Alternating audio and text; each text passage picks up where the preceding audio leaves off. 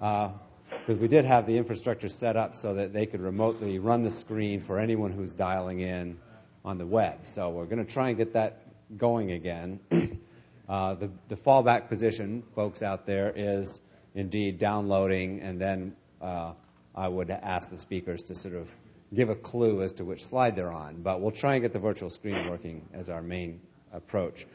I just want to sort of reestablish context before I let the speakers go here. And to clarify, why did we come together? Why are we here? What were we hoping to accomplish? Again, the point is interoperability. Okay, this is why Interoperability Week, this is why we're here, in the sense that we believe the promise of getting interoperability among these upper ontologies will allow people to solve problems which can draw upon things which may have been built in, say, several different upper let's say a chemical plant which was built upon one upper ontology, a whole ontology of chemical plants, and another ontology all about terrorism, which is based upon a different upper ontology. If these two upper ontologies have no means of sharing information between them, knowledge between them, then you're wasting a huge opportunity of being able to answer questions about terrorism for this chemical plant.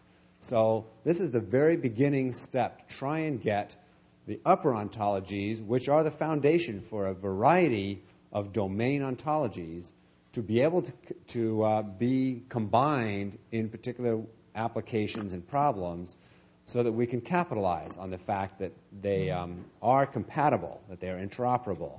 What we don't want to see happen is a fragmented world where you have to buy into one religion or another, and there's really no way of getting from one worldview to the other. We really want to see if there's a way to get that information, that knowledge, passing between them. What we have been having the conversation over the past day and a half, or actually many weeks over the Ethernet, was trying to find out more specifically what the parameters of that were, whether we were trying to pursue a common subset upper ontology, upper than all the other uppers, or whether there was a mapping mechanism to go between them, or there was some kind of lattice of upper ontologies. And these are still very active subjects of the debate, exactly how that's going to happen. But what I feel very good at what we've achieved is we've got a large number of the right people in the room, at least now agreeing to have this conversation, agreeing that we're all pulling in the same direction, trying to get these kinds of solutions, so that the larger community can then benefit from that approach. So that's kind of a quick take. I'm hoping some people are telling me that wasn't really coming through too clearly as to why did we hold this meeting. It wasn't just a parade of ontologies. We really are trying to get this synergy going overall. Okay, with that, now, Doug, I'll let you speak. Do we have the virtual screen working? Not. I will run. Looks good from here. Okay. Well, then I guess we have it working. One moment. So do I have to sit here and do the slides? Well, I'm going to do mine here. Okay, so Doug's aren't going to be on the virtual screen. Is that So correct? are you local, or is it the same set that you gave me? Yeah, so you can flip through them there if you want. Okay, then But I'll flip the other ones. Okay. So, all right. So I just wanted to make a few essentially parting shot comments about our ontologies. I've already talked a lot this afternoon, so I don't have that many more things I want to say. And a lot of the questions from the audience were sufficiently good that I think a lot of the folks here may be feeling like the same way. But we have two things that are available: OpenPsych and ResearchPsych. OpenPsych is open source. You can use it for any purpose, including commercially, without paying anything for it. ResearchPsych is free for R&D purposes, but we want people to either purchase a copy or license it if they're going to use it for actual commercial products and services on an operational basis. OpenPsych contains, starting with this month's release, the entire set of terms, what I normally refer to as the ontology in Psych, plus about 1 million simple taxonomic relations between them, the arguments of predicates, things like that, plus all the inference machinery and natural language machinery as well. We haven't talked a lot about the natural language front end to Psych, but I'll make a few remarks in a minute about that. And then research psych, probably the right way to think of it is all of the content I've been talking about. So the same ontology, but millions of more complicated axioms, assertions, rules, facts, interrelating them. Okay. So remember we talked about the need to share content and to make explicit the context in which each assertion is stated. And you could say, well, what about attempts at standards like RDF? The trouble is RDF makes such a small number of commitments, such a small number of metaphysical distinctions in the world, that it's sort of like trying to speak English when all you agree on is the meaning of 11 words. It makes it really hard to say almost anything. Similarly, even if you look at DAML and OIL and similar sorts of semantic web efforts, you end up with a very small number, tens of distinctions of committed relationships. So by contrast, what we really need to commit to, what we need to agree to, are tens of thousands of relations, hundreds of thousands of terms, millions of axioms, not smaller number. And so I'm saying this in this section of my presentations to you because I don't think there's complete universal agreement on this, but I've slowly evolved to this position over the last 20-some years of working in the field, almost kicking and screaming because I didn't really want to believe that this was true. I really wanted to believe that we'd only have to work on this for a few years or a decade, sort of like what you were saying about the Dartmouth conference in 1956, Patrick, about the belief and hope that the entire thing could be solved in a much smaller amount of time than it actually took. So for the same reason that we have tens of thousands of words in English, I believe that we're going to need to agree on most of the meaning of most of the terms for tens of thousands of terms. And that means saying things for possibly on the order of millions of axioms. Okay, so in terms of modification here, I'd basically say share not just upper ontology, but also middle and domain ontologies as well, about common topics, about commonly understood objects in the world. You may be driving down the road, something might appear in the road in front of you as an obstacle, even if it's not something which normally is part of the driving down the road task, like let's say a mattress or a refrigerator. You better be able to react appropriately to it if you want to live. So that's sort of my attitude. So as I said, we have a few million axioms in the system that we've written by hand, and those have to do with the things that were necessary to solve problems, the things that we looked at pieces of text at random and said, this is what the writer assumed the reader already knew about the world. So we're sort of automating the white space, not the black space in text. And by text, I don't just mean encyclopedia articles. I mean novels, advertisements, dialogue from TV shows. It's like, what did this person assume the listener or the reader already knew about the world? And that's the knowledge that we have to put into our system. And that's the knowledge we've been putting into our system. As I mentioned in response to one of the questions, a lot of this knowledge is domain independent. And yes, we have a lexicon that maps various words to their denotations. And that is just the starting point to natural language understanding. Here you can see interfaces to users, in many cases, have to be in natural language because they're not going to learn formal representations, they're not going to learn logic, they're not going to learn AI. So here's an example of part of the lexical entry for the verb eat, part of the lexical entry for the English word Coke, which has several different denotations, some of which are slang and so on. We have about 70,000 denotations, not counting hundreds of thousands of proper noun denotations in the lexicon right now. In terms of open psych, there's some slides here which you can download if you're interested, but basically there's an LGPL, a light new public license way of downloading it. But essentially, it's free for whatever you want to do with it. And as I said, this month's release is expanding the number of terms and the number of assertions that go along with it. I'm going to skip that. But basically, research psych is what almost all of you should use.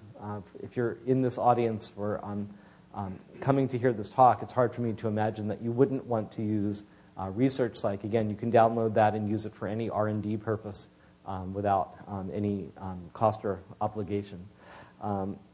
We have about 73 research groups around the world that are using it actively, about 500 people using it sort of full-time every day from government, commercial, nonprofit, and university organizations. When you download Research Psych, the way to apply it is first make a list of the queries or challenge problems or the things that one ought to be able to answer if they really were able to do the task you have in mind for this application. And then, in order to get those one by one to be there, write down the pieces of knowledge the system would have to have, add those pieces of knowledge if they're not in the system already. In rare cases, you'll have to expand the ontology, adding new terms wherever they need to belong. In very rare cases, you might have to add some specialized reasoning module. And then in the cases where you have information sources, ontologies, databases, web pages that are relevant, you need to explain their schemas. You have to map their schema to Psych's ontology so Psych can run off to those sources in sub problems as it comes across the need to. I'm not going to go through the Research Psych projects, but they include things as diverse as like role-playing games with non-player characters being more realistic in their interactions and so on. One other application I'll just give you a sketch of is a geospatial knowledge base project where basically people, this is actually done by NGA folks who want to be able to answer questions like this one. And basically what they did was they made a long list of those questions. They looked at what was in Psych already, which turned out to be like about 1,100 out of about 1,500 geospatial terms that they needed in order to adequately represent what they needed to represent from their databases. We already had most of the geospatial predicates that they needed, although there were a few that they had to add. And they basically constructed several different microtheories or contexts, basically separated according to myriotopology, geotopography, and cartography. As far as I can tell, topography is like other. It's like all the things that occur on maps that don't fall in the previous two categories. But now they can answer questions that cut across those lines, like if you've got some complicated terrain map with different kinds of forests and other types of terrain, and you have some geopolitical boundaries superimposed on that. If this is, say, the boundary of a municipal area, let's say a shire, you could say things like, is this shire a forest?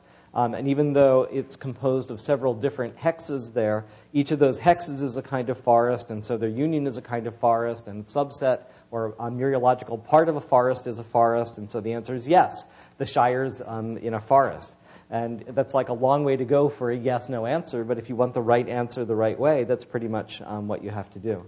And here you can see some examples of more sophisticated sorts of questions that they're able to answer with the application they built. The bottlenecks to applying Research Psych are several, but in a way the key bottleneck, I would say, is making inference faster. So you either need to pick an application where sub-second response time is not a critical element of the application, or you need to devote some effort to making inference faster, either specifically for your application or generically nudging us to improve the inference engine. We have several different ways of improving inference speed, and this applies not just to us, but really broadly to all the people who are talking today. The way that they can improve speed has to do with things like dropping down to some more restricted representation language, which enables them to apply a more efficient theorem prover, a more efficient reasoner, or picking a domain-specific reasoner like a chemical equation balancer. or a wind tunnel simulator, or moving to some statistical or Bayesian reasoner, or doing something involving analogy or abduction, or something else which is unsound but often works, or moving to meta-level reasoning or parallel processing. So you sort of get the idea there. Anyway, let me conclude at this point, but basically the main point I wanted to make was that in addition to the text of the communique, the one thing that I would sort of add is my expectation that we're going to need to agree on more than what the communique has basically committed us to. I think we're going to end up needing to agree on a massive amount of content in order to get the kind of interoperability, in order to get the kind of power out of this that we're all hoping. Oh, that's okay. Who's up next? I don't have a microphone, so... Well, this one isn't. You folks in the telephone land can't hear me, right? See? I can hear you. Oh! I can hear you. Just proving. Yep, hear you real well. I guess I was under the wrong impression. I didn't think this microphone worked that way. Okay. Thank you, Doug, for sticking to the schedule. I'm sensitive to the fact that some people have a pretty hard deadline to get out of here at 5 o'clock, so I want to keep us moving along. Adam, are you prepared to do this remotely? I am. If the slides are up, I'll get started. The slides are up. Wait a minute. We're having a little trouble. They're too big for the screen. Let's see. All right. They're up. Okay, so we'll move quickly on to slide 2, and slide 1 just has URLs and email and so forth. So just to amplify what other folks have said before, so imagine, your view of the web is looking at the stuff in white and being able, because of your common sense, to create the additional material that's here in red, that you know that Joe Smith is a name and so forth. Slide 3, however, what the computer sees is a meaningless collection of symbols. So the fact that they're formatted in HTML or XML really doesn't do the machine any good for understanding at any sort of real meaning of understanding what the content actually is. Slide 4. So as Doug was alluding to, well, now we've got the semantic web, and we do have a little bit of semantics thanks to the language that allow you to make inferences of the sort that I show here on this slide. But on slide 5, we have to keep in mind that this is it sees, again, a meaningless collection of symbols for which it can do some inferences that are reasonable if we then replace those symbols with the words again. And so if we do this sort of little mental exercise for every model that we create, I think that'll help make the point about how little the machine is understanding. And the challenge here is to get enough stuff like the bottom half of this screen so the machine is able to do a large number of inferences that wind up with the same conclusions that humans would do, even though it's going through a sort of mechanical process. It isn't actually understanding it, just looks kind of like it. So slide 6. So the suggested upper merged ontology, my product, is about 1,000 terms, 4,000 axioms, and includes formal rules. It's not just a taxonomy. As I mentioned in the comments before the break, we've mapped it to a very large WordNet lexicon. We've undergone some standardization efforts. And most importantly, we've expanded the Sumo family of ontologies by adding all sorts of domain and mid-level ontologies to give you roughly these sorts of statistics. So I'd say an upper ontology is crucially important. We couldn't have done these domain ontology projects without it, or if we had, we would have been building in all sorts of simplifying assumptions that would have made these products less useful and more difficult, laborious, and probably less correct if we just sort of created them on a tabula rasa as opposed to building them on a formal upper ontology. I'll mention also that Sumo is completely free, owned by the IEEE, and all the domain ontologies, all the tools, all the lexicons are and have always been free, and they're available on the site that I list there on page 6. Slide 7. Sumo, as I say, is formally defined. It's not dependent upon any particular implementation in code of any particular inference engine. But we do, however, have an open source tool set for doing inference, and lots of people are using Sumo nowadays. Slide 8, again, another comment about WordNet. It's sort of a de facto standard English lexicon, but maybe more importantly, it spawned a whole series of efforts now known collectively as Global WordNet to create large lexicons in other languages. Most of these are also free, and most of them are also linked to Sumo. And so this really makes a very important point in the world today that we can't assume that everybody speaks or reads English. And so having these links to other languages, so the ontology can be presented in other languages, so that it can be used in other languages by virtue of the mappings between the lexicon and the formal ontology. These are really crucial items. In fact, some of the largest users, the most active users of Sumo right now, are in Taiwan and Japan, or I should say Taiwan and China, and they actually don't use Sumo in English. They use a presentation of Sumo in Chinese characters. Sumo has undergone an extensive validation process, so mappings to WordNet were a crucial part of this because we were essentially looking over every item in a large dictionary and saying, do we cover this item of knowledge? Is there a home for it in the formal ontology? Because Sumo has been open source since its inception, it's undergone very extensive peer review. I get comments all the time about suggested changes or fixes or additions. Maybe most importantly, it's undergone a formal validation with a first-order logical theorem prover.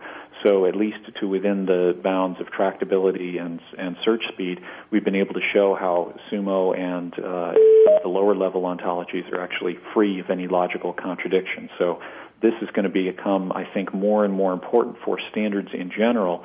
As standards get larger, it's simply not going to be possible for a human being to inspect the content and say definitively, is the content correct? We're going to need automated processes to check our standards. And the only way we can have automated processes checking our standards is if they're fully, formally defined in a computable language like first-order logic. And lastly, the large number of applications to domain ontologies also acted as a check on correctness and completeness. Slide 10, I just mentioned some issues in internationalization about other languages, and here's just a list of some of the languages that are currently supported. Slide 11, Sumo, if those 1,000 terms are sort of too big of a chunk to swallow and somebody needs less of what is than the entirety of what is contained in the ontology, Sumo is a modular ontology with this indicated dependency structure, and so certain segments can be deleted if they're not necessary for your particular application. Slide 12, this just illustrates some of the various domain ontologies that have been created that support Sumo. They're separable, but they're completely coherent and compatible with each other and with Sumo in particular. So you can use all of them or none of them, or just whichever ones are particular to your application needs.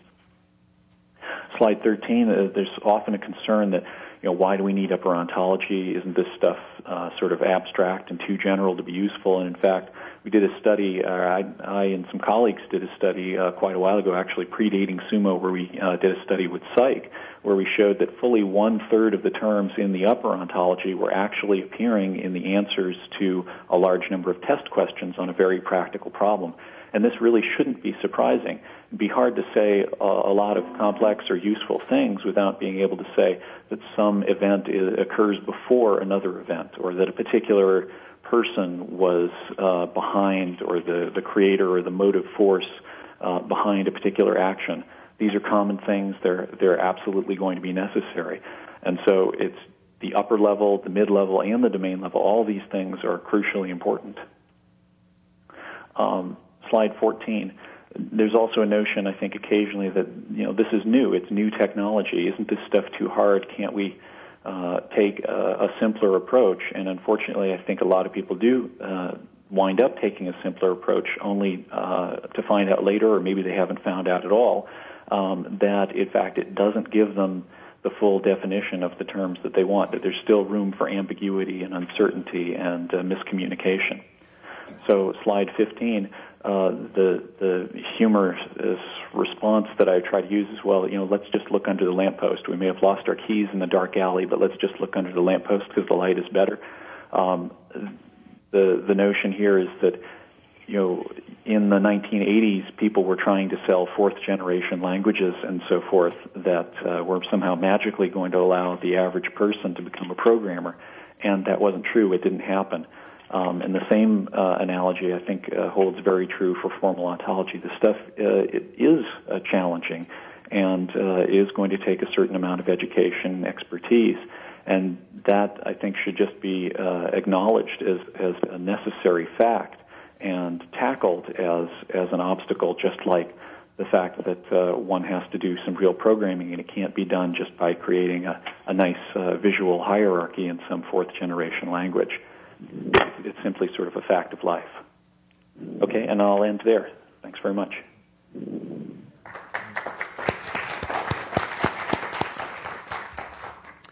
Thank you, Adam. Hope you could hear that applause. Our next speaker is Nicola Guarino, and you're going to do it off of that machine. And Peter can simultaneously track on the web. So, oh, yeah.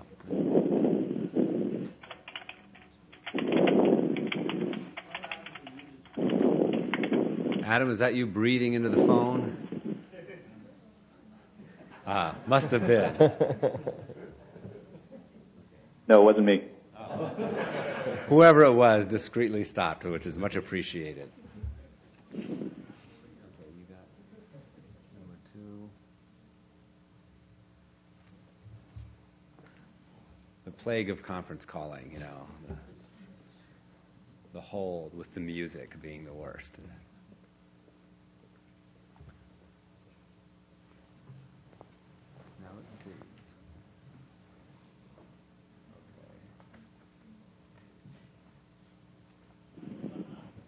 Okay.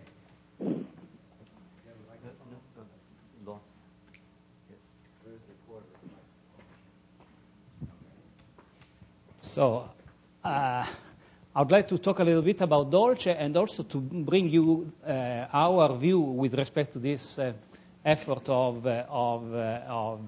joining together the upper ontologies. The aim is to build a kind of reference library of upper ontologies. Just a brief clarification of what we mean by an ontology from a slightly more technical approach. We already saw the presentation by Miles Davis. First, we have a bunch of situations. We live in the middle of situations. We experience situations. We abstract relevant things from situations by building a certain conceptualization of the world, by isolating a domain of discourse, a bunch of relevant relations. And when we want to express these things using a language, of course there is the risk of the interpretation of this language. There are a bunch of all possible models for this language, and among all these possible models we have to focus on the intended models. The purpose of an ontology is exactly to approximate these intended models, to restrict the possible interpretations, as Doug underlined. Sorry, maybe I should just...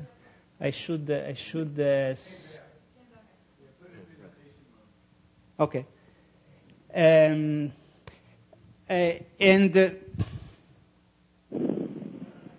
Indeed, the problem is that when ontologies are not good enough in excluding non-intended models, it may happen that two people, even using the same language, may disagree on the intended models, and yet the ontologies appear to be consistent.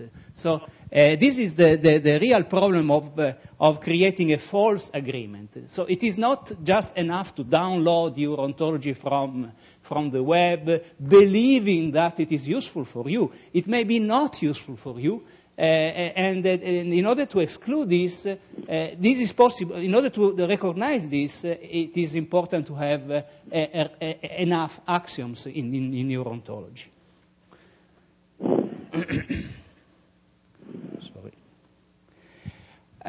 So the purpose of a reference library of upper ontology is, first of all, to understand these agreements, not just converge on things, but also mutually understand each other. Of course, maximize agreements, promote interoperability, and so on. So this reference library could be a starting point for building new ontologies, and also a reference point for easy and rigorous comparison among different ontological approaches, and a common framework for analyzing, harmonizing, and integrating existing ontologies and metadata standards. So, what is Dolce? Dolce is a specific ontology, is one possible upper ontology explicitly developed with a certain bias towards cognition and language mainly. So it emphasizes the cognitive invariants which are behind the way we build up our conceptualization of the world, and also we invested a lot of effort in clarifying the design rationale behind our choices to justify why we decide to do this way rather than in another way. And it also has a rich axiomatization and so on. Maybe the unique aspect of Dolce is the kind of principled methodology we adopted in order to come up with this artifact.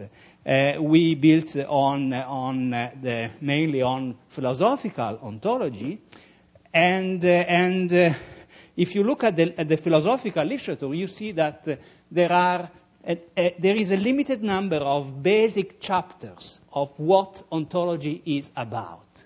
The theory of essence and identity, the theory of parts, also called mereology, the theory of wholes, what does it mean to be a single thing, the theory of dependence, the theory of composition and constitution, the theory of properties and qualities. These are the main chapters of the science, of the formal science of ontology. And I believe that it is possible building on this relatively few chapters to isolate a few dozens of basic primitives which constitute the core ontology we really need. So in this sense, I disagree with Doug and probably also with Adam. I believe that it makes sense to concentrate on a few dozens of basic primitives if these primitives are a result of a serious effort guided by basic principles. And also a characteristic of Dolce is that it has a kind of fine-grained approach. We deal with so-called individual qualities. The temperature of my body, the color of these rows are specific things we want to quantify on, to mention on. That bump of the road, that particular hole in the cheese are all genuine entities we want to talk of in our ontology.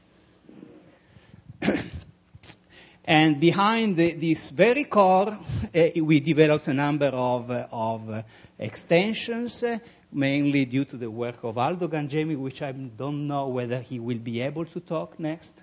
I'm here. Hi. So the ontology of commons, ontology of time, ontology of common sense location, descriptions and reified concepts, functional participation, social entities and organizations, plans, tasks, information objects, knowledge content objects, web services, semantic middleware, legal stuff, legal ontology. All these are extensions to the basic Dolce ontology. Also, relevant work we did was mapping with WordNet by developing a kind of onto WordNet. The difference with respect to the work Adam did is that we also revisited WordNet itself in cooperation with the WordNet developers, with Christiane Fellbaum and the guys at Princeton. and contributing to revisiting the very structure of WordNet, and also fleshing out WordNet with extra relations by means of a mixed top-down and bottom-up approach.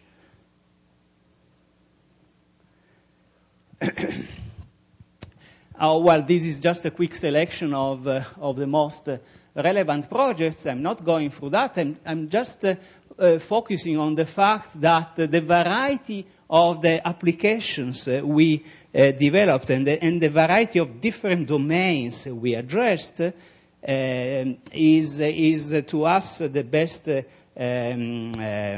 best proof of the generality of our approach.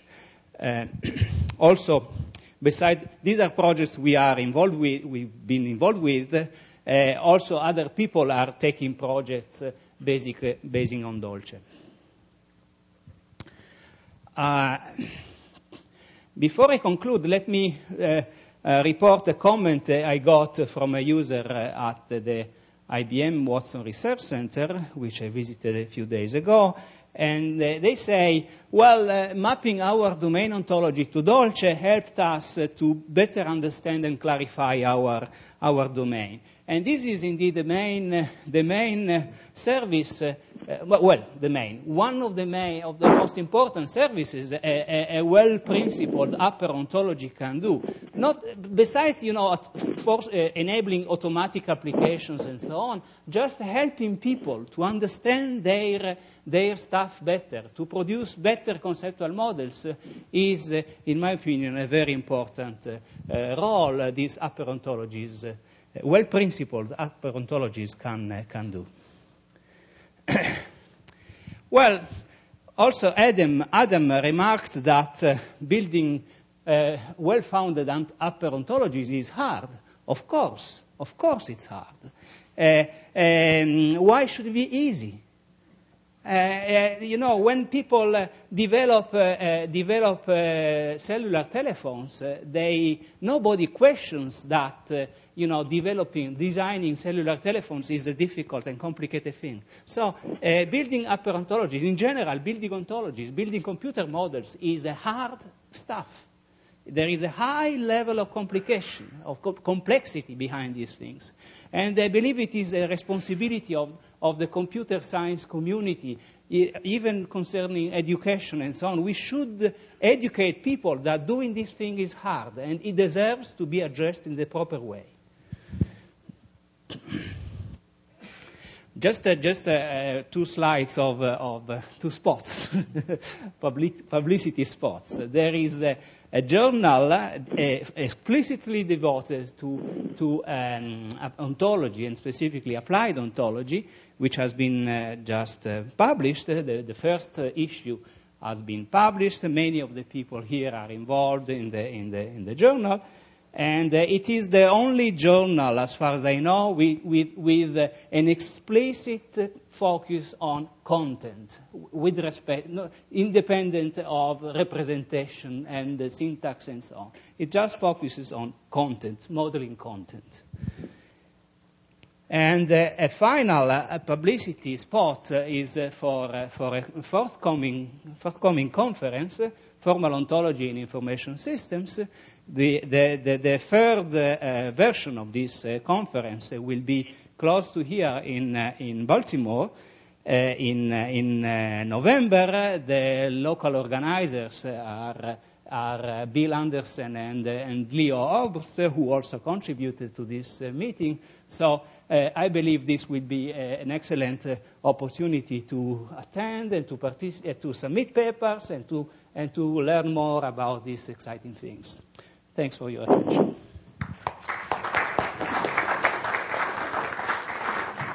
Okay, we're on track on the schedule. So since Aldo is on the telephone, is he next on the agenda? Yes, I'm on the telephone. Let's see. By the way, Steve, have you got my slides? No. Did you? No, I had sent just maybe half an hour past because I had no connection in advance. By the way, I modified the wiki page, and there is a pointer to the slides on our lab site. Hang on. if you have the connection, it takes seconds to download. Okay, hold on a second here. Oh, there's an error on there. It still doesn't load. There's the PDF OD-based context paper. PDF.zip. Yeah. That's the one. Okay, you guys are ahead of us. Hold on. Okay. One of these. You don't want to move. Yeah. We lost our place. Hold on. Bear with us. Again. Yeah.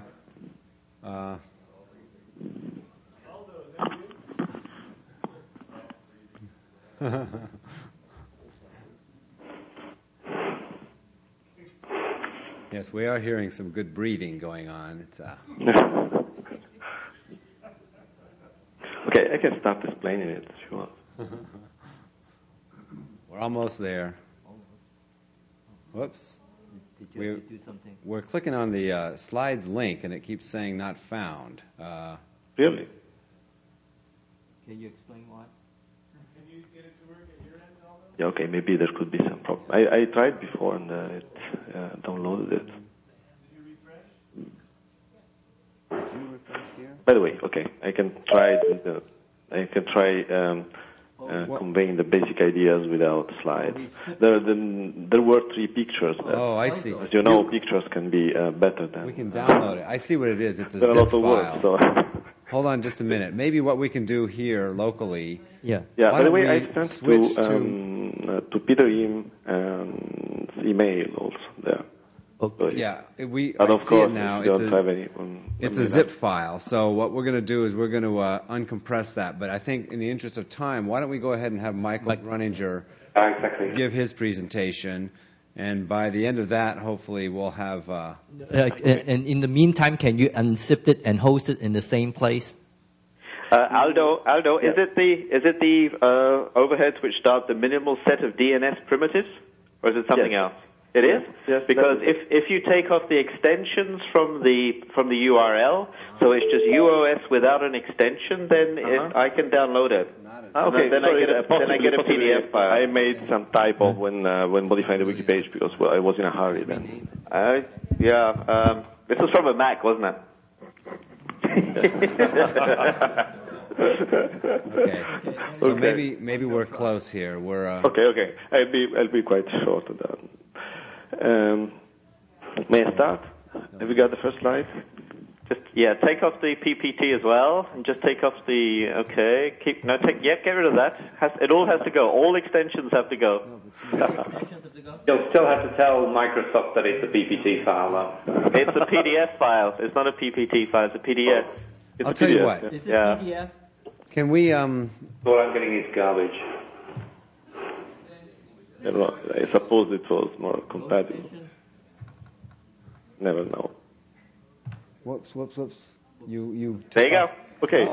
By the way, I start discussing. Oh, it's coming up. The ontological description situation as an extension of Dolce on one hand. On the other hand, is something that has its own life in the sense that its scope is not that of describing all the types of things that you can find in the world, but or in some world. But it's something that is most probably built in order to make sense of different perspectives, of different interpretations over situations that can be singled out.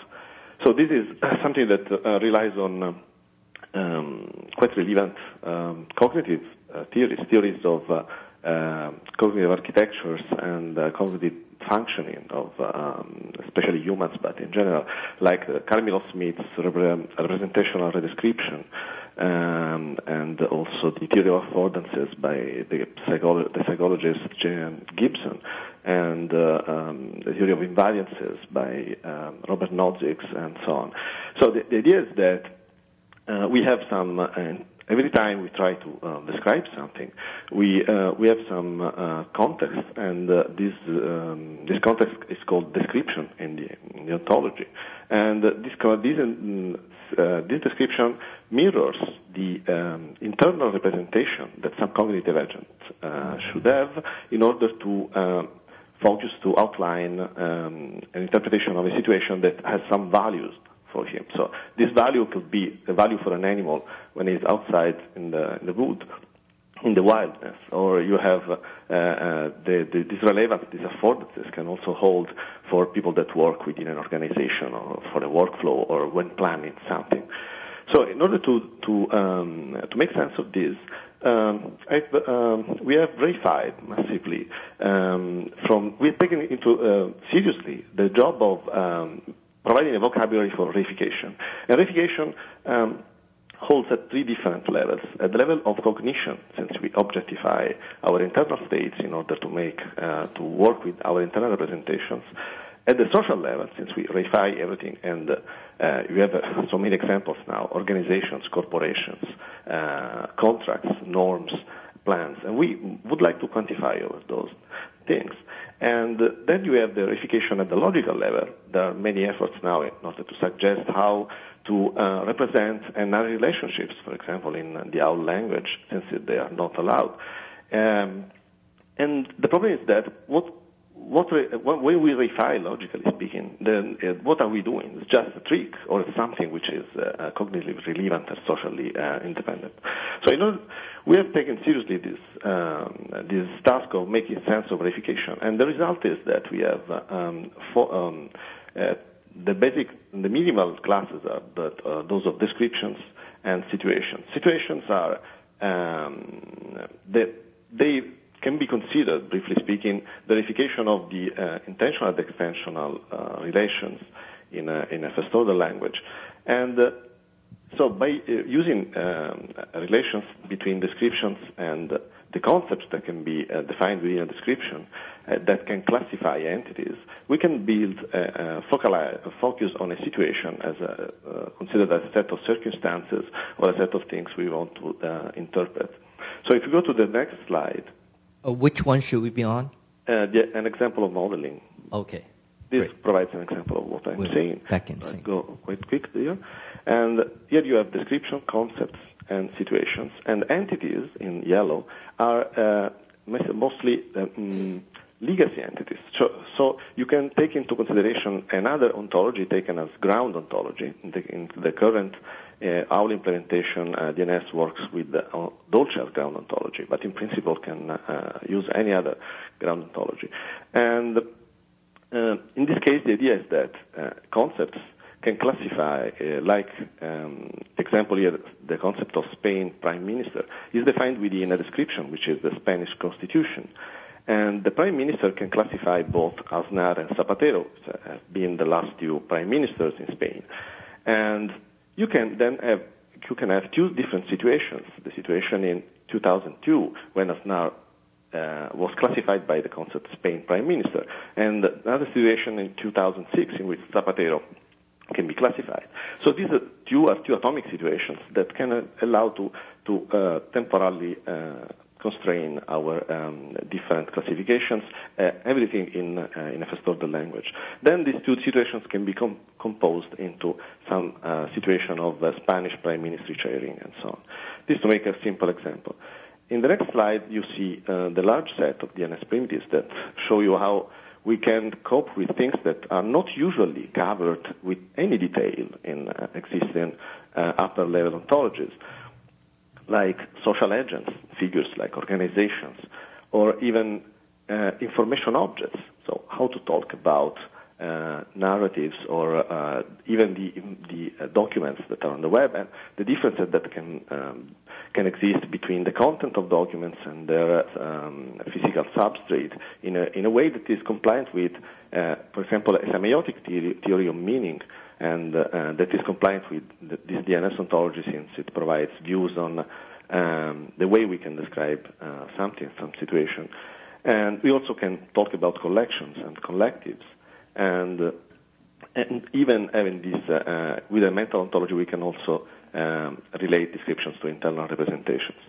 Okay, this machinery, okay, that I don't want to, of course, I can't detail it now, is richly axiomatized, and it allows to model, okay, things like plans, not to make planning, okay, just to model plans, or to model norms, and we have applied it to, for example, in applications that allow to check conflicts between different regulations in different legal systems, or we've applied this in order to cope with very heterogeneous knowledge, like integrating regulative knowledge with physical object knowledge and with planning knowledge and so on.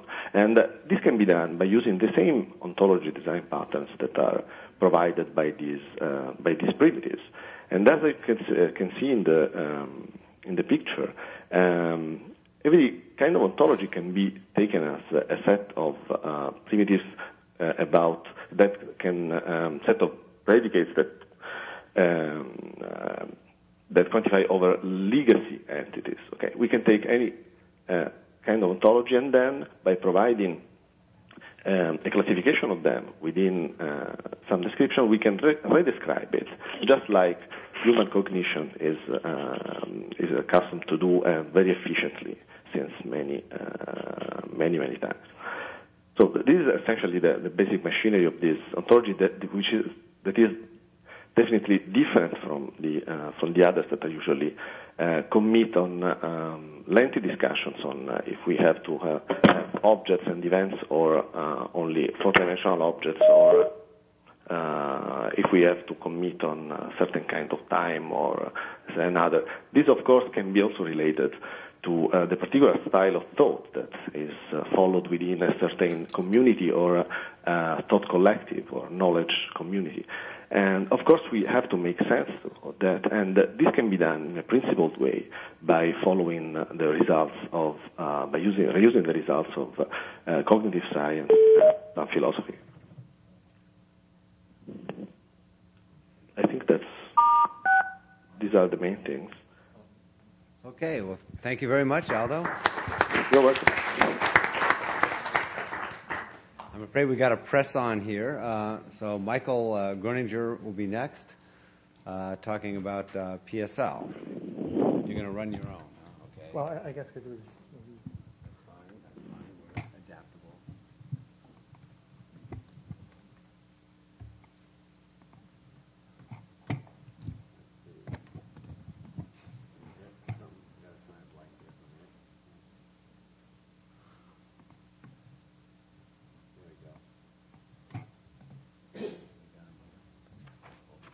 Okay, I'll actually be addressing my remarks a little more generally than simply the process specification language ontology that I represent, just to kind of hit a few of the key themes of the Upper Ontology Summit from my perspective. One thing I'd just like to kind of say that although the title of the summit is Upper Ontology, the number of people at the panel here is evidence that we're actually talking about upper ontologies in plural. And so that one of the big goals that we have as part of the ontology community is really to develop methods that we can use to relate these existing upper ontologies to each other, but also ways of relating these upper ontologies to the other kinds of ontologies that will be reusing them, what people might call intermediate level or eventually domain ontologies. And so now I'm on slide 3 here for the people on the web. One of the things that I would also like to be able to achieve or have people in the group achieve is to replace a lot of the kind of the philosophical claims and debates with very well posed logical problems.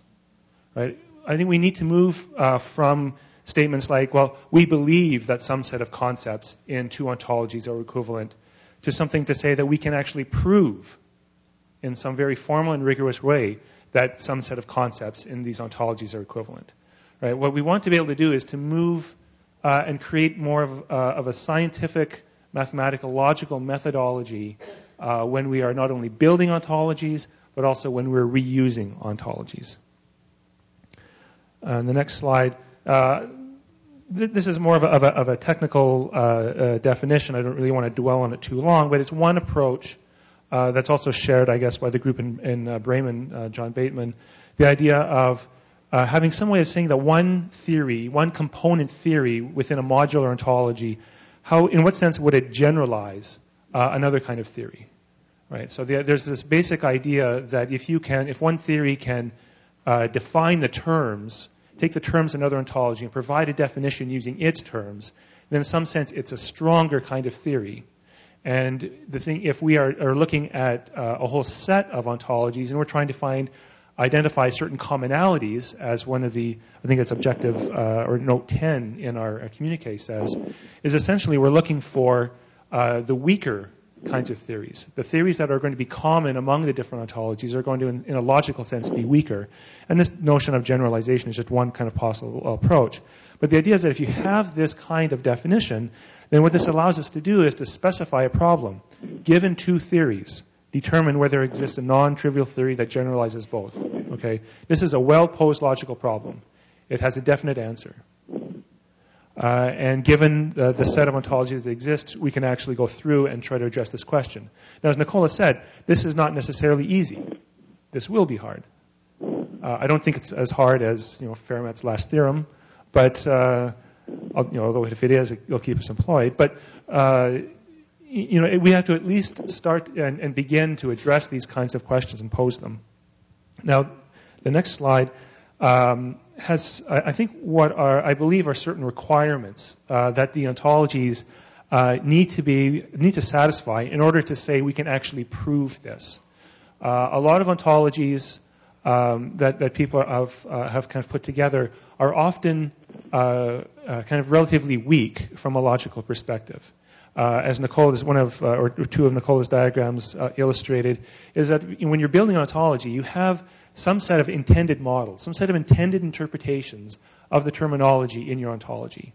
And the whole idea of using logical languages to write axioms is to have a correspondence between all the possible models or interpretations of the axioms and have them be as close as possible to the intended interpretations that you had, the semantics that were in your head as the designer. So in order my position is really in order to be able to prove equivalences among ontologies, first of all, the ontology needs to be consistent, right? There needs to be a proof of consistency that you have this set of axioms is satisfiable. And the second point is that the ontology must actually axiomatize its set of intended models. So there has to be a complete correspondence between the actual models of your ontology and the intended models that you had. And the other thing is that you want to say this evaluation of the relationships has to be made according to the axioms alone. Because very often what will happen is when people are doing mappings, especially in dialogue, is to say, well, in the back of my head I have this particular interpretation. And if you make a mapping, I'm going to say, no, that mapping's wrong. Because in my head, that's not what the meaning is. But very often, well, that's consistent with the axioms you have down, and so we have this lack of semantic interoperability. And the other thing is that ontologies often have hidden assumptions, again, because a lot of the semantics is still in the designer's heads. And what we want to be able to do is some way of identifying these hidden assumptions and bringing them to the light of day. So the last slide is this notion of verified ontologies that I used with Mike Ushold. And this really addresses, I guess, point 9 in the communique of having very rigorous evaluation of the ontologies as a preliminary step to identifying the relationships among them. And so the research challenge here for any ontologies that we build is to say, given the axioms of an upper ontology or in general, other ontologies, prove they're consistent and prove that they actually axiomatize these intended models. So again, these are research questions, open research questions, but they also have enormous practical impact. And just as the one plug for the work I do, ontologies with these properties do exist. The process specification language, which has been published as a standard ISO 18629, is a modular, extensible ontology It's oriented around process modeling. There's a theory of about 18 axioms called PSL Core that captures basic notions like activities and activity occurrences and time points and objects. And there's a set of various extensions to this, modules. And each of these modules has been proven consistent, and we've characterized all the possible kinds of interpretations. And as a result, it's played an important role in some semantic integration of software applications, and also it has been the semantic foundation for a project called SWSIF, the Semantic Web Services Framework, which is a project in W3C, which is trying to pull the community kicking and screaming into a more of a first order and beyond kind of language and ontology. Thank you.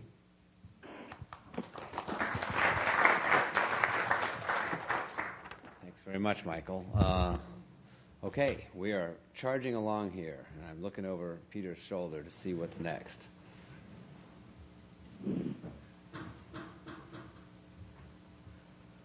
Okay. We've got 3 more to go. John Bateman, then Barry Smith, and then Matthew West. So John Bateman is remote and hopefully on the line. Yeah, hopefully I won't be too remote when I come across. But anyway, here he comes. I'm going to be giving also a rather more general view and giving also an idea of a different area of application that we've been working on, and also bringing in my position or our position on bringing ontologies together. So we see on slide 2, we can change. Okay, good. If we see on slide 2, that's the area we're working in, particularly on spatial cognition as part of a 12-year research program funded by the German Research Council, where we're looking at autonomous, partially autonomous artificial agents for helping people deal with space. And on slide 3, we see the kind of activities which that involves: mobility support, spatially embedded tasks, exploration, navigation. Now, on slide 4, we see a first statement of the problem which that raises. How many different kinds of knowledge are required to get people into the loop in a way which is helpful?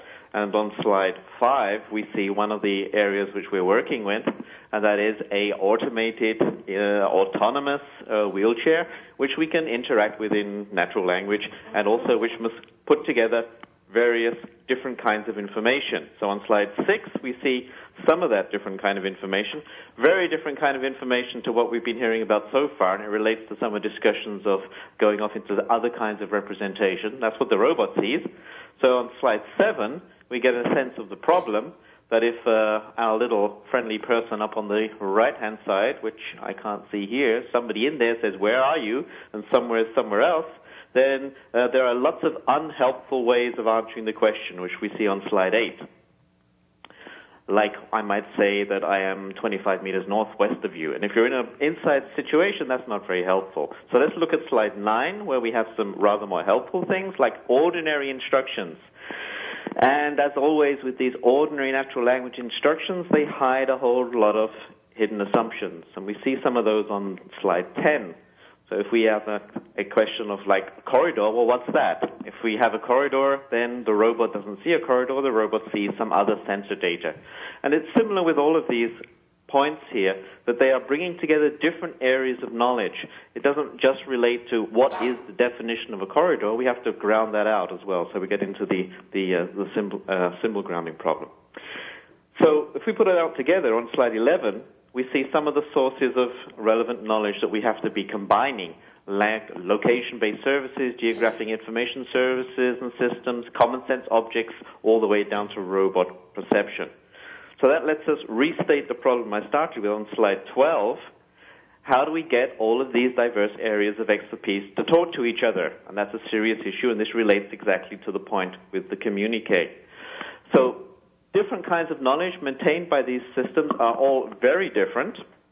And so we believe, as on slide, it comes after 12, 13, that we need to pursue, using ontological engineering techniques, a systematic way of relating these different kinds of tasks and different kinds of ontologies. So the goal which we have is on slide 14, which restates in a kind of graphical sense some of the things which you've heard from others, but we want to build different ontologies and relate them together in a formal means, as we see there on slide 15. So we want to get into ontology mappings working and up and running for us so that we can solve these real problems of getting different types of representations, different views of the world to talk to each other. But we can only do that if there is sufficient content to get hold of. And this is a real crucial issue where we get to the axiomatized ontologies that we've been discussing and talking about today. That is, we're not relating just simple terms in these different ontologies. We need to relate entire theories. And to do this, we have the axiomatization. So on slide 16, we have what a theory is. So we all have theories of the world, as we've seen some of these in all of the ontologies we're looking for. But our axiomatized ontologies set out such theories in explicit specifications, and that's the crucial step. So on slide 17, you can see that we have this view which Nicola presented, like basic chapters of ontology, which we then use as actual software components that we relate using ontological development tools. So if we go on to jump over 16 and 18 here. Could you go on to the next one, to 19? Okay. So we believe that we have to have ontologies which are grouping axioms into logically appropriate theories, and these theories then must be extendable to allow reuse, and most crucially of all, we need to be able to relate these theories one to the other. And I think only then do we get a real reuse factor where we can put these ontologies together in a scalable fashion. On slide 20, just to head right along, I'm going to jump over a couple of examples here because they're kind of similar to the examples which Doug Leonard presented to us before.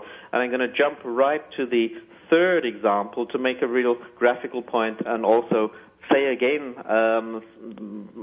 something which Michael Groninger was saying in a slightly more example or exemplifying way.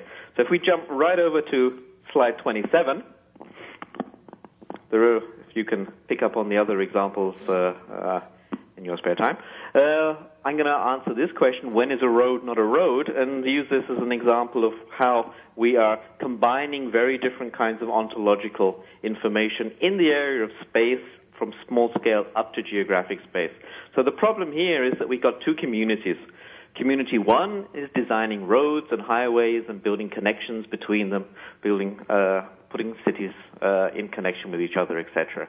Community two, very different view of the world. They're dealing with the environment and animal species and habitats, and there are various properties which they are concerned with.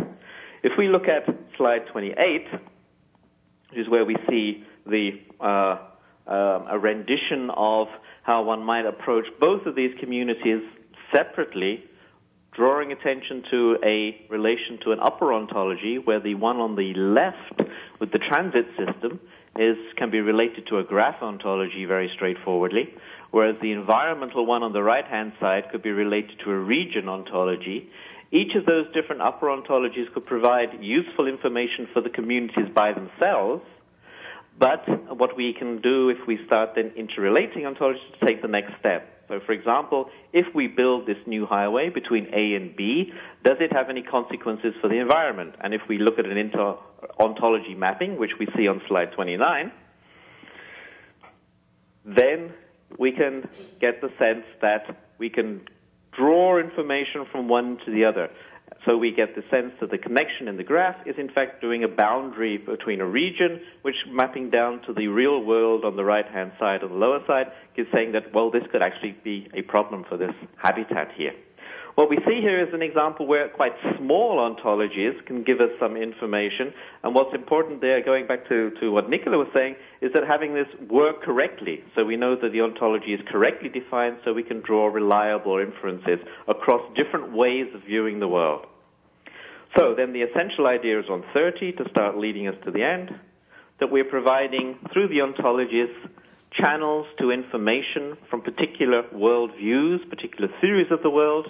We don't have to redo that work when it's been done well, when we have validated ontologies, but being able to combine these in sensible ways gives us a extreme high added value for leveraging off each other.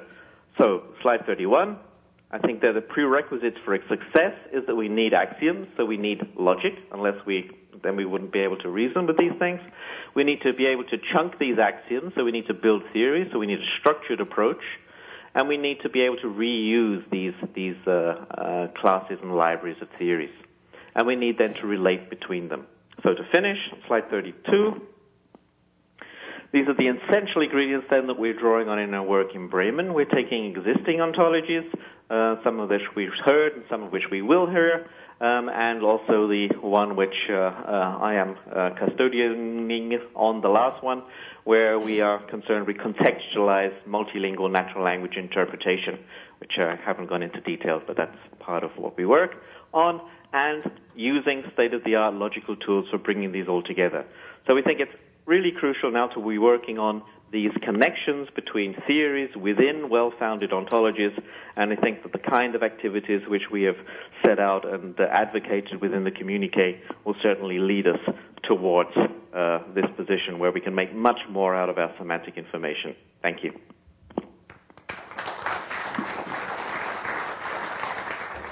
Thanks very much, John. And stick around. We might have some time for some discussion afterwards. Okay. Next is Barry Smith. Is Barry on the line today? I am indeed, yes. All right. Are you in Japan? No, I'm in Germany. Germany. I knew you were Yes. somewhere over there. Okay, well, give us a moment here. We'll get your slides up and let you take it away. Hold on. You've already downloaded? So I can start talking while the slides appear. Okay. I'm going to introduce a perspective which hasn't played much of a role so far, which is the perspective of formal ontology to assist scientific research. So basic formal ontology has been used and tested primarily in cooperation with biomedical researchers in recent years, with researchers in geospatial science, including John Bateman in previous years. Before I start, I'd like to draw on a remark which Adam made in his presentation earlier. He said that we can't assume that everyone reads English. Now, in fact, in scientific research nowadays, you can assume that everyone reads English. And that means that English yields a sort of common ontology for the world of scientific research. In biomedical research, that includes also bits of Latin. And, of course, Latin used to serve as a sort of common ontology for scientific research. But in the age of computers, English is not enough. We need something more formally rigorous.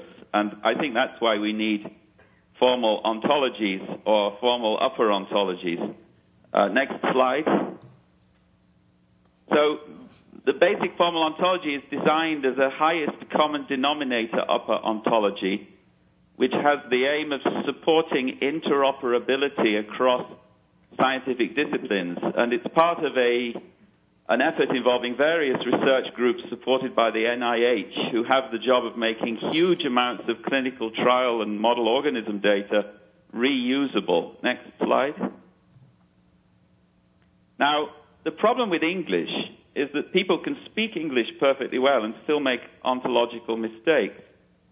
And if you look at the way medical ontologies, the existing ones, have been constructed, you'll find that they're full of confusions. Confusions about definitions, confusions about types and instances, which are very often confused, confusions about the difference between processes and objects, confusions about functions which are often identified with the activities which are their functioning, and so forth. Next slide. So we need a formal ontology in which the ontology will deal, I think, primarily with the types and leave data and databases to be primarily about instances. And if we make this distinction, then we need also to distinguish between instance-level relations, for instance, between this object and that object, here before you on the lab bench, and type-level relations between the corresponding types. And again, existing biomedical ontologies, unfortunately, very seldom are clear about those distinctions. The distinctions are perfectly commonsensical in a framework like description logic, or indeed in first-order logic. But they are not distinctions which are conveyed clearly to the biologists who have to create domain ontologies for the purposes of making their data interoperable. Next slide. The second distinguishing mark of Buffo is that while it's created in a first-order logic framework, it allows quantification not only over instances but also over types, so that we can express a relationship like this cell membrane is an instance of the type cell membrane by using one relational predicate instance of, and then two constant terms, one for the cell membrane and one for the type. In this way, we can imitate some of the features of second-order logic in a first-order framework. And this turns out to have many advantages when you're dealing with very large domain ontologies of the sort which you have to deal with in biomedicine, many of which have millions of terms. Next slide.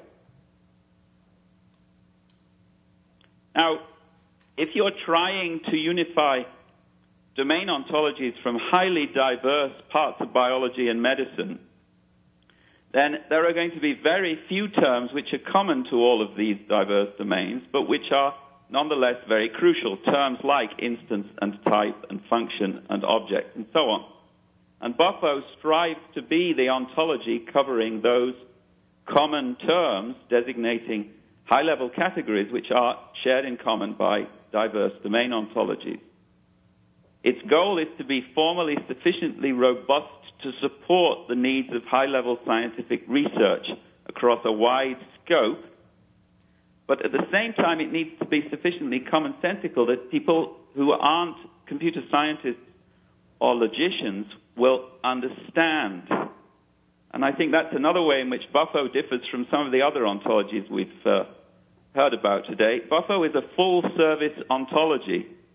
Our goal is to catch scientists very early on in the process of creating domain ontologies and prevent them from characteristic confusions. Next slide. So, why should an upper ontology be small? Biologists need an upper ontology which they can understand and accept. They will not learn large and complicated lists of axioms, and they will not accept an upper ontology which embodies axiomatic treatments of biological types which they properly want to deal with in their own domain ontologies. They will also not accept an upper ontology which does not accept both 3D and 4D objects, that is to say both organisms and cells and the like on the one hand, and the processes in which those organisms and cells are involved. Next slide. So, why do we need axiomatization? We need to help biologists create domain ontologies which will allow logic-based reasoning and coherent interoperability of their data. Axioms and definitions formulated exclusively in terms which a machine can understand will not be used by those developers of domain ontologies, and they are the only people who can develop the domain ontologies. And for this reason, Buffo is maintained in equivalent human intelligible and machine intelligible format. And that's the final slide. Thank you.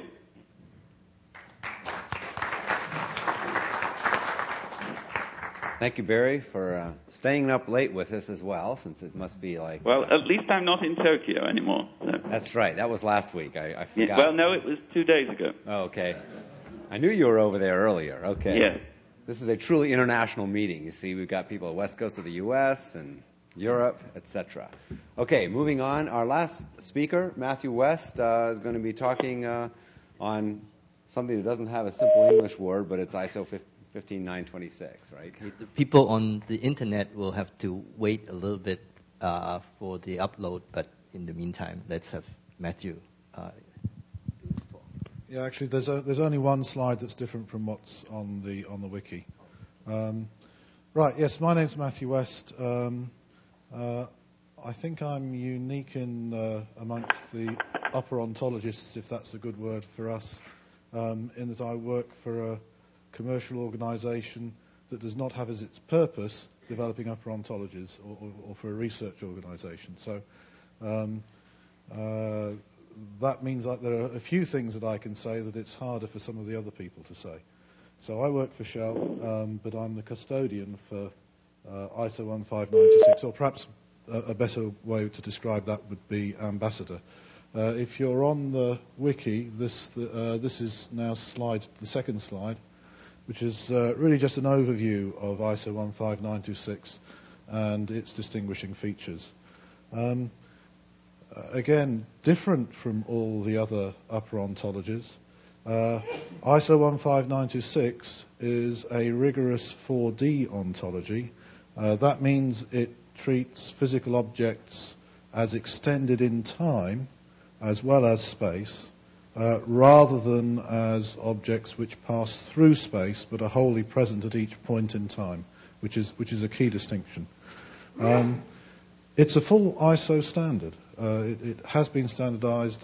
That process was completed in 2003, and that's a distinction we have with Michael Gruniger's PSL.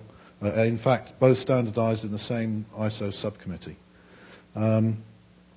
It was developed originally as a data model, but is also available in ALFUL and, as it happens, XML schema. I think I've mentioned in an earlier session that our approach to representations is to be representationally promiscuous. If it's useful for it to be in a particular format, then we will try to make it available in that format. The upper ontology, which is in 15926, is just 201 entities, but there are some 50,000 entities available in a process engineering ontology, which aims in particular to support the oil and gas industry, but actually there's quite a lot in there that would support any engineering activity. We have a limited axiomatization at the moment. Our focus is not doing the kind of general purpose, common sense reasoning that, for instance, Psych is aimed at doing. We're much more trying to take an engineering view of the world and support engineering applications and integration of engineering applications. There's significant industrial support from the oil and gas industries. There's something between 50 and 100 companies that are using or supporting the development of the standard, and we're starting to, since it became an ISO standard, there have been a number of the computer-aided design vendors that support the process industries have been starting to come on board with supporting the standard, which of course is why it's there. And like most of the other ontologies here, we've been a long time getting to where we are. We've been going for about 15 years in development. It's been a long and painful process. Please do not go through this long and painful process from scratch if you don't have something already.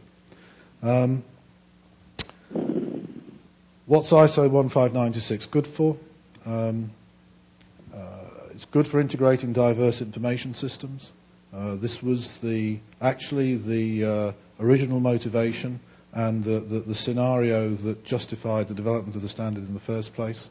The scenario, I'll talk about that on the next slide actually. It's good for supporting engineering applications.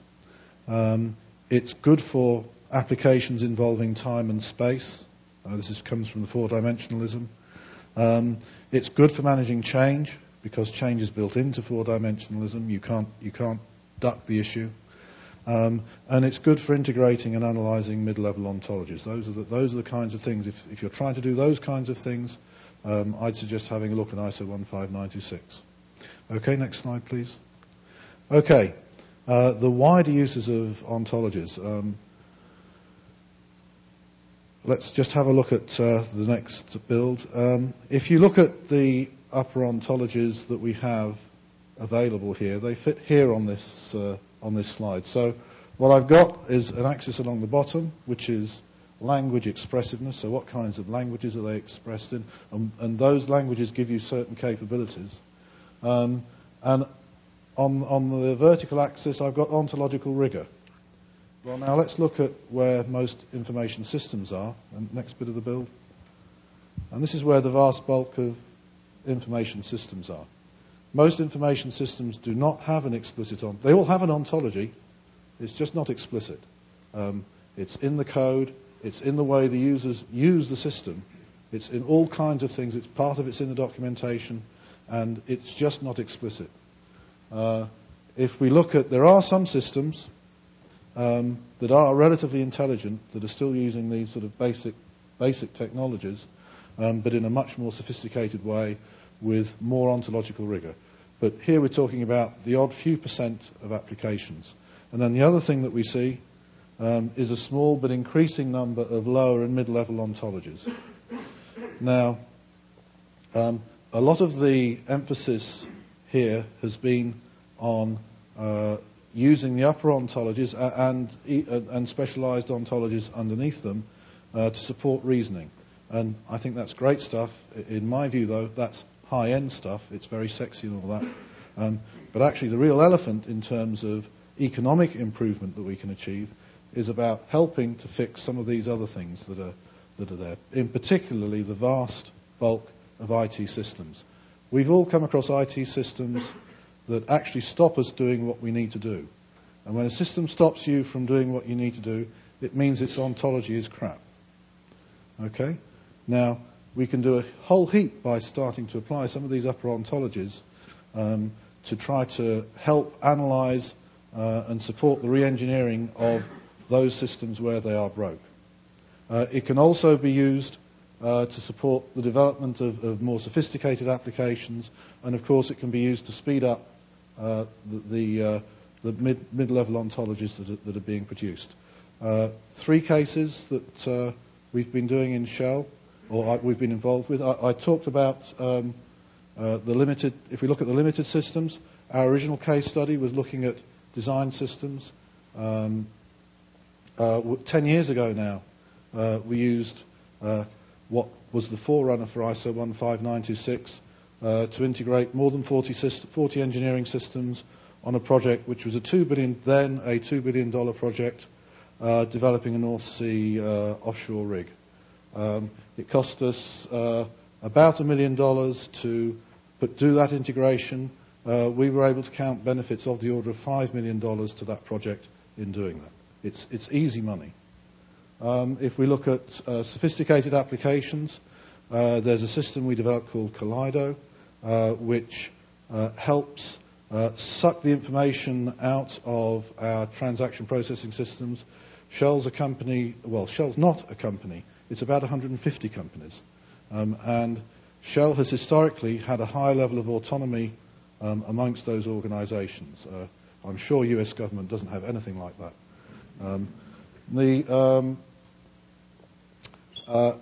So we needed to get a view across the whole business.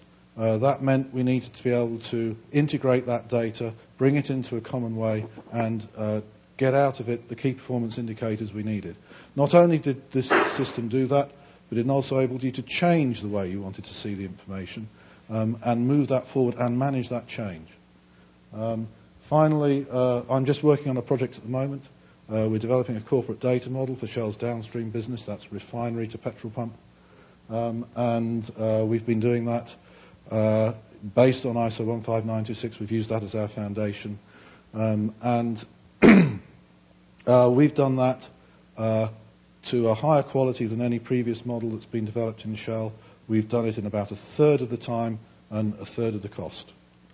And by the way, developing corporate data models is something most people say is impossible on the basis that about 75% of them fail. These kinds of things fail.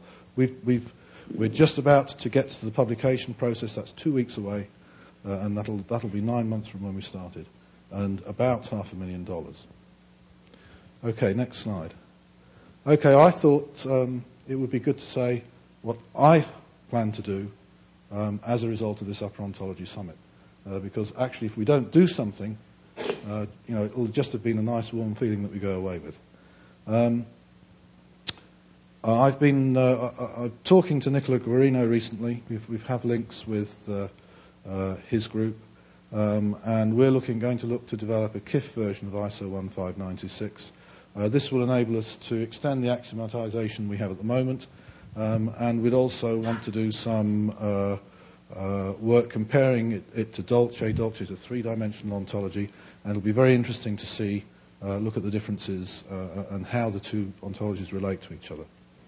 And that's something I'm going to go back to Shell for and see if I can persuade them to fund that work.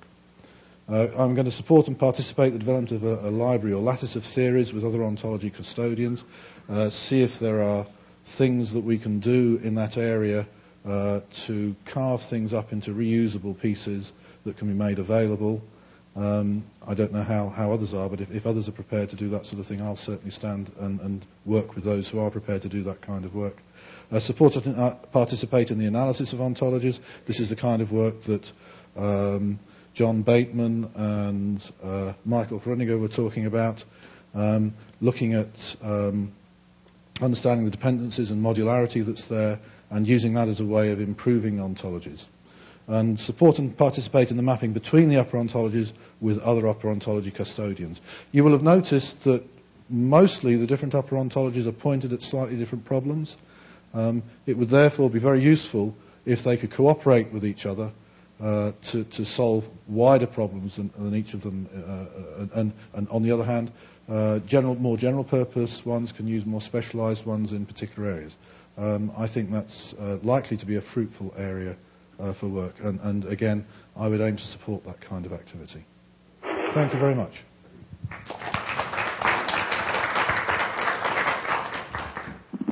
Before I open it to sort of a rash of questions or discussion or anything, there are two things I want to do.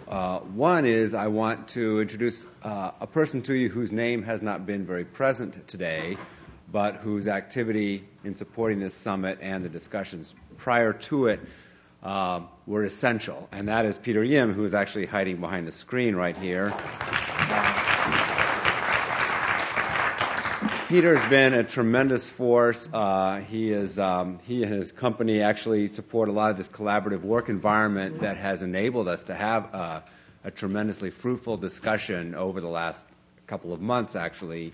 And that's why we're doing all this wiki stuff. You can, while we've had our little learning pains here a little bit. The fact is, all of this information is archived now. All of the slides you've seen are on the web and available to each of you when you walk out of here, as well as lots of other cross links in there. So the point of that is this is not gone.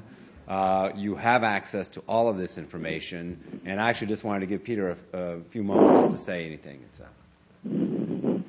I'll use the other mic. I think all I would like to say is thank you everyone who came here. Thanks to the rest of the organizing committee, of course our collaborator NIST who co-organized this function with us. I mean, I come from Ontolog, and Leo Oberst over there is one of the co-conveners. I am, and then we have another partner, Kurt Conrad.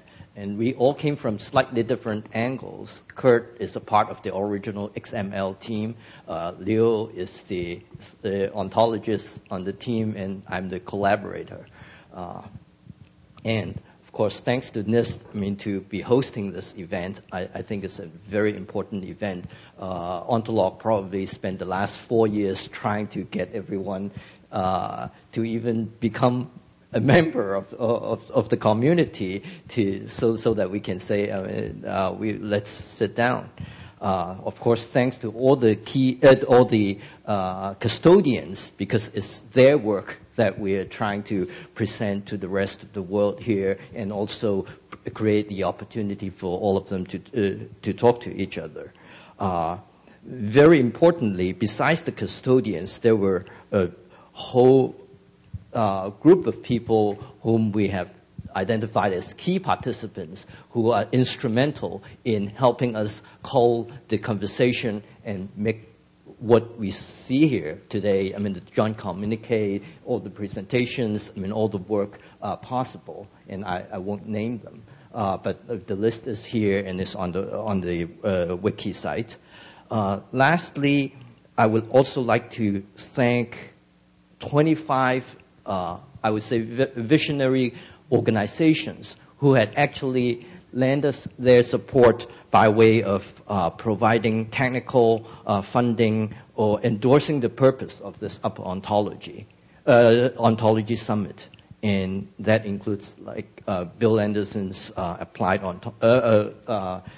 Applied Ontology Journal that Nicola mentioned, Boeing that Mike Ushold represents, Epistle, that's the group that developed the ISO 15926 specification, my company CIM3, Nicola's and Aldo Gangami's organization from Italy, CICOL, Duck's organization, ECOL, the European Center for Ontological Research, IBM Research, represented by Chris Welty here, the IEEE Standard Upper Ontology Working Group that Jim Schoening represents.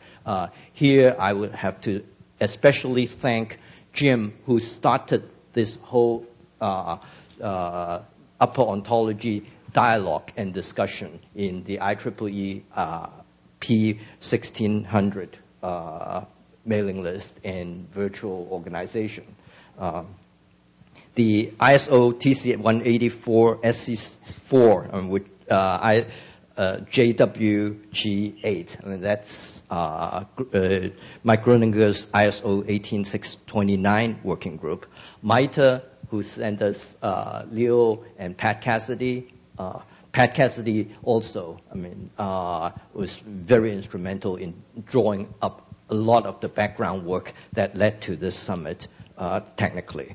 NCORE, Barry Smith and Mark Musen's organization, the U.S. National Center for Ontological Research, Mark Musen's National Center for Biomedical Ontology, NIST, of course, OASIS, Universal Business Language Technical Committee, of which I originally came from. Actually, Ontolog started out as a conversation there, and we got kicked out because, it takes too much time, and they needed a very fast spec. And so we virtualized, became an international virtual community of practice. Ontolog, I mentioned. Ontology Works, that's Bill Anderson's company, and Bill asked probably the most important question on how we can reconcile with the semantic web people. Shell, of course, as Matthew West's company, Bremen Ontology Research Group, from which John Bateman and Till Masokowski came from, and the University of Buffalo Philosophy Department, UMBC Institute of Language and Information Technology, and that's last and not least, University of Maryland College of Information Studies, where Dagobert Sogel came from. And Dagobert is also a member of the organizing committee, and he chaired the session this morning. Unfortunately, he has to get into a PhD students' defense meeting and cannot be with us this afternoon. So thank you very much, Steve. Sure. Well, it's kind of a long one, actually, but the easiest way I always use is I just do a Google on Upper Ontology Summit. That'll get you there. Especially if you put Upper Ontology Summit together without the space in between. That's true. You'll notice the wiki has this weird way of putting people's names. That's a wiki word. And in fact, all of those are links to biographies of the various participants. It'll also segue you into things like the Ontolog Forum, which is the organization that co-sponsored this summit. And you'll find yourself in this ever-expanding web of communities, conversations, research agendas, etc. So it's very addictive, I'll tell you, but tremendously powerful. You don't think it's that powerful when you first see it, just a bunch of links, but in fact, it serves as a repository. It's got threaded mail archives and everything. Become a big fan. I know there are various people in the audience, Susan, Brand, various people. This is actually helping in the government integration activities as well, this kind of technology. And as I say, I think it's serving kind of like Wikipedia, as a repository of information that we can all refer to and go back to over the long term. So I don't know, maybe we shouldn't launch into any more detailed questions and answers at this point, because I really want to emphasize that this is the beginning of a conversation. What we're hoping is that this has demonstrated that you can really enter into this community through any of these avenues, any of the names you've seen. We're all talking to each other. We're talking to each other more and more. And so you're not gambling that you're missing out on a whole view of things. This is going to be an expanding community. We're going to be bringing in the medical folks, and the UMLS is there and all. So you don't have to worry too much about, am I betting on the wrong horse? These things are going to have bridges between them. And I think that's the most powerful thing, that people can enter into this community. This represents a worldwide community that I think, you plug into this thing, you're talking to the right kind of people for this kind of work. And it then has branches and tentacles into a variety of domain ontologies and all. You don't have to wonder, did I get it right or something? I think there's a lot of powerful minds at work here. I am personally very humbled by the population of people that I've had exposure to here. This is just a tremendous resource. I myself am not an expert in ontologies. I'm more of a stakeholder, a user, but I see the power, and I'm tremendously appreciative of being able to tap into the combined knowledge where people are saying things and have opinions based upon decades of research and understanding in these things. So that's very hard to find. It's hard to get access to that in the past when we didn't have this kind of connectedness. You would have to contract with someone to even have a moment of their time. So this is just amazing that we can do this kind of thing, in my personal opinion. So I'm not going to wax eloquent anymore here. I think we've only got 10 minutes anyway on the schedule, but I think I would just like to say I really thank everyone for coming here and participating and showing your interest. I hope we will continue to expand. Please stop in the web, and the Ontolog Forum has weekly meetings anyway, which are all web accessible. You'll see a list of about 40 past speakers, all of whose slides and MP3 recordings of presentations are available. So you can actually sit in on past presentations if you like. So it's all there, and I hope everyone takes full advantage of it, and we can move forward. With that, I think I'll go ahead and close this session, and wish you all best of luck, and hope we all see each other again often.